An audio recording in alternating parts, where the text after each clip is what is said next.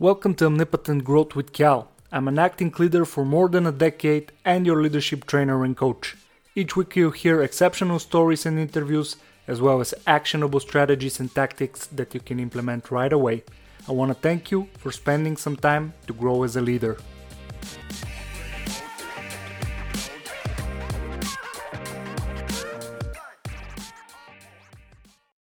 How to stop questioning yourself as a leader and beat the imposter syndrome. Hi, it's Kal from Omnipotent Growth. Today we have a very important topic, and I say important because I'm aware of the fact that lots of people are dealing with it in the same time, in this very moment. So I've been thinking about the topic throughout the whole week because recently I had a conversation with a friend that got promoted. And even him with all the credentials, all the badges of honor, and all the experience needed for such a promotion, he had some doubts and some fears. And we spoke about how this is normal and how our brain thousands of years ago dealt with fear in a way that you can not risk your life. But in the modern business world, it's not so common that you are eaten by a lion. So, how I know about this imposter syndrome? Because I also feared not to get caught. I also feared that I would look stupid in the new challenge, the new position. My first job was when I was 16, and even though I was always in the best schools in my country, for high school, for university, for master degree, this never helped me. So I have to deal with it in another way. And to understand why we question ourselves, first we have to go back. So we don't have an equal start. Some of us have parents that made us more ready for this. Some of us had teachers that stretched us and showed us that it's not so scary and it's not so bad to have some questions, to try and fail. Then we have some of us had bosses that helped us receive the needed help and just showed us that it's okay to not know the answer every time. It's okay to mess up. And when you mess up and when you are in the corner, you receive help instead of the hammer. So this is the difference. But what can we do to change the circumstances if they're not ideal for us? So the things that we can do are like think of what is the opposite of fear, of doubt. And this is self-confidence. The more practical ways of building self-confidence are through real-time experience. And for me personally, and for a lot of people that I consulted, preparation. The thing that you can do is just prepare. And don't be afraid of over-preparing. This never hurts. So if you're over-prepared and enter a room, you might be able to just ask the right questions. So, for example, you can see the podcast, right?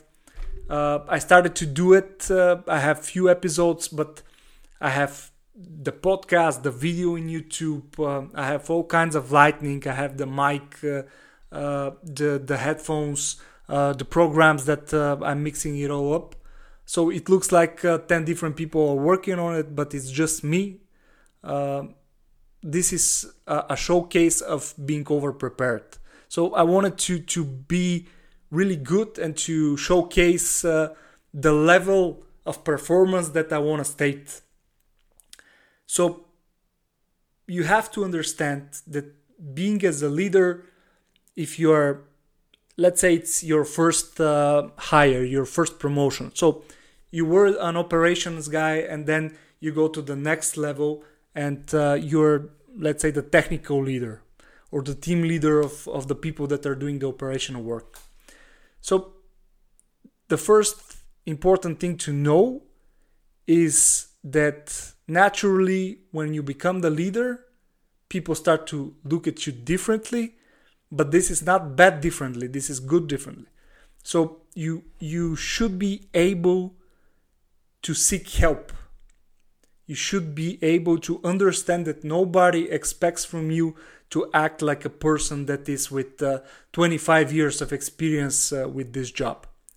So you can talk with your superiors, you can talk with the people that you lead, and you can ask insightful questions, thoughtful questions, which are well prepared to spark productivity, to spark collaboration. And then this is what builds trust. So you don't need to know every single thing that you can do in such a position. So you don't need all the management tactics, all the management strategies, and everything that you can implement on a team, because this is I don't know, I've read maybe more than 30-40 books on leadership, and I still don't know everything. And it will be madness to try to apply everything at the same time, because this is what experience will teach you. Try a little bit of this, try a little bit of that. Make yourself more knowledgeable. Like watching or hearing this right now makes you more knowledgeable. So you are seeking knowledge. This is a good step. And when you start to seek knowledge, to seek help, and to ask questions, you bring trust to the team. And trust will show support. Support will give you the needed self-confidence.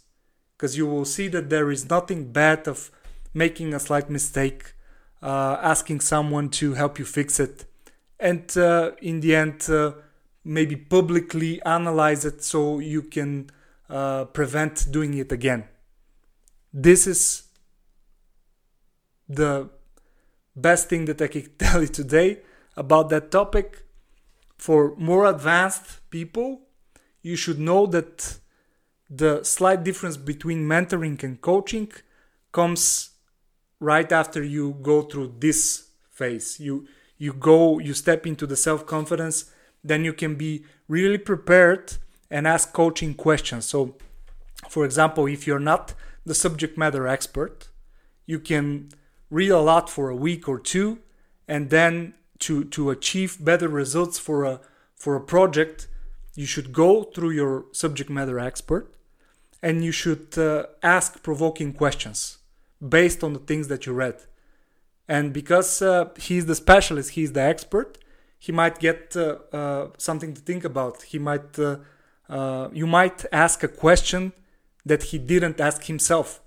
So this is a portion of mentoring plus coaching. Ask open questions that are funded, that are created by the knowledge that you absorbed. And this is how it goes. So if you are on the next level, like if you're middle management, your operations becomes the different departments that are moving. So they need to know that they have your support. You need to know that you have the support of your superiors, maybe the board.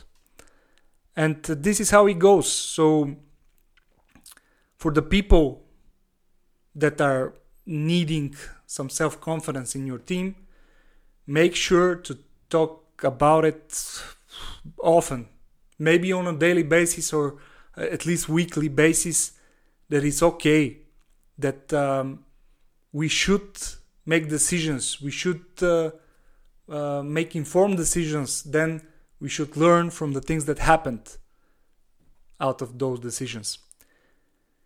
So this is it for today, guys. It was a pleasure again. I'm really happy that I shared. So make sure that you subscribe and follow Omnipotent Growth with Kal, and I'll see you next week.